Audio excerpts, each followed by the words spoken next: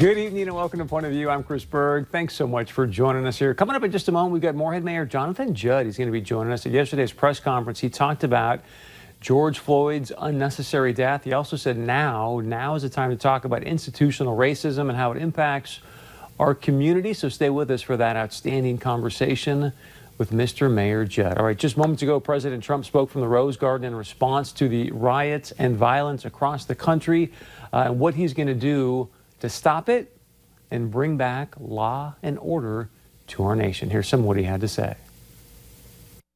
Our country always wins. That is why I am taking immediate presidential action to stop the violence and restore security and safety in America.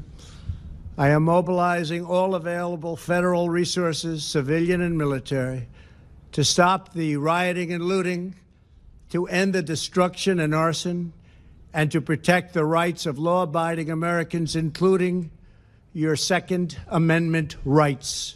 Therefore, the following measures are going into effect immediately. First, we are ending the riots and lawlessness that has spread throughout our country. We will end it now. Today, I have strongly recommended to every governor to deploy the National Guard in sufficient numbers that we dominate the streets.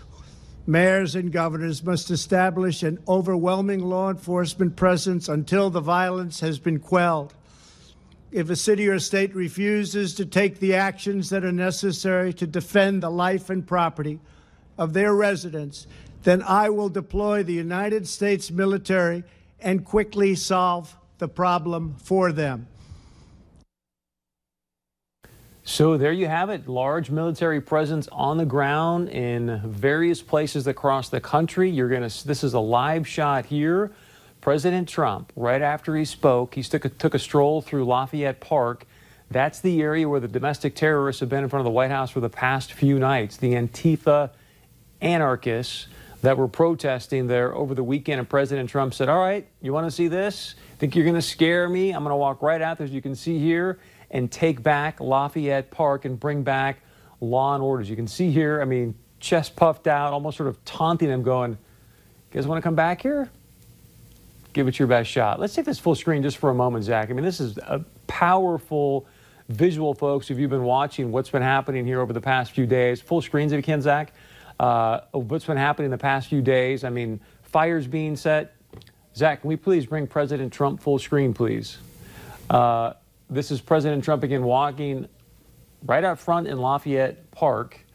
But if you've been watching the riots that take place there over the weekend, at one point they made the White House dark. It went completely dark. You can see there Attorney General Bill Barr as well, Secretary of Defense Mark Esper, and others. But he is literally walking around the park, almost putting his tracks in. Okay, folks, thought you were going to come here, vandalize, take this place over. Is not going to happen. I'm sure you say to many governors now, the conference call earlier today, you got to be tough. You got to arrest people. You got to prosecute.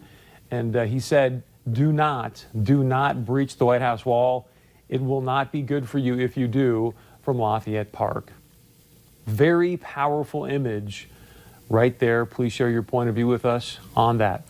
All right, before we bring in Mayor Judd, I do want to share a brief recap on Saturday's protests that turned into riots here in our area and take a moment to really just say thank you and God bless our outstanding law enforcement officers. I'm going to share with you a couple of clips in a moment that will show you just the incredible restraint that our law enforcement showed under some very, very intense pressure on Saturday. Zach, let's go to the VO, if you don't mind, from the protests over the weekend. So I was at the protest in Island Park that started out very peaceful. I mean, it was a great kind of just get-together conversation. You can see some shots here of it.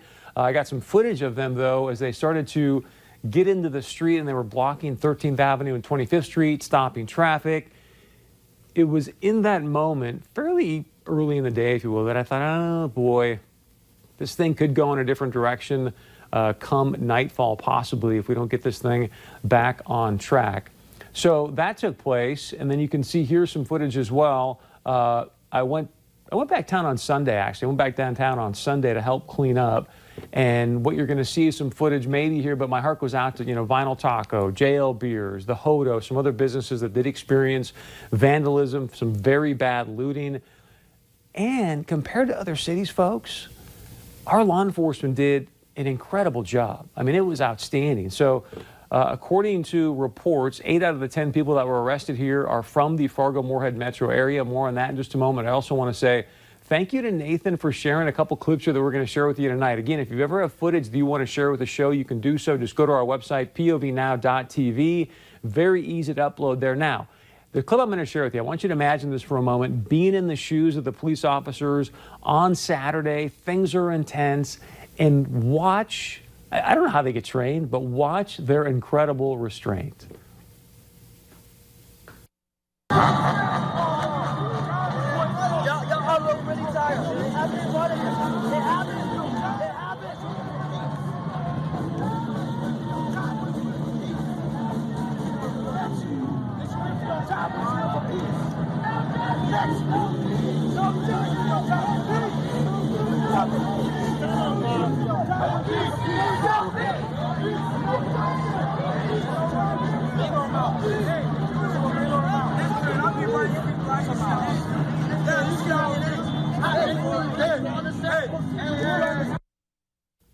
For many of us, I mean, that's incredible. People in your face, yelling at you.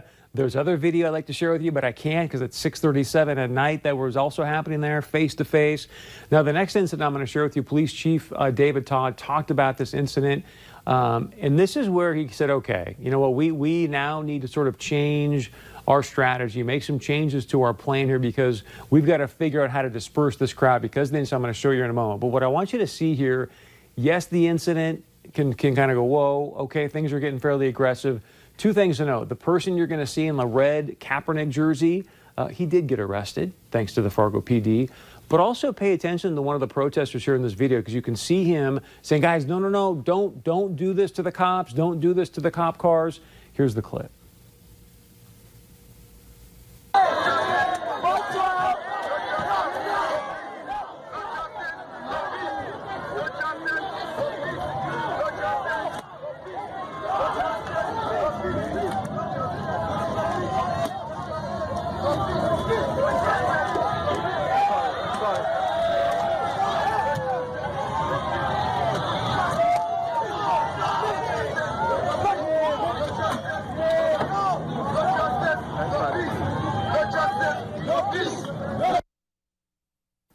So there's more to that video. Those officers were actually fearing for their life at one point yesterday. Yesterday's press conference, Chief Todd talked about and said, hey, there are going to be more arrests coming because of the footage that they've got from security cameras in downtown Fargo. So please keep your eye on that, and we will for you as well. Now, I did a Facebook Live video on Sunday as we were cleaning up downtown, and one of you put this message on there on Facebook. It says, Brian Speaker, Chris Berg, this is a national news story in and of itself, talking about how well the Fargo PD did, how little of Fargo, North Dakota can contain a riot crowd of 500 people plus, and Minneapolis and other cities couldn't without mass fires and $100 million in damage. Maybe that is why the GOP convention should be held in the Fargo Dome. A lot of great comments on our Facebook page. Always invite you to jump over there and check it out. So yeah, you know, a few businesses had some damage. Our heart goes out to them, but compared to other areas, our law enforcement did an absolutely incredible job, all things considered. So we also want to talk about this. So then on Sunday, there was a press conference, and as Mayor Judd, the mayor of Moorhead, got up to the mic, good thing is he started, as we all know, this whole situation has started because of an unnecessary death of George Floyd. So Mayor Judd get up to the mic and share a little bit about his experience growing up as a black man right here in our community, and then said this.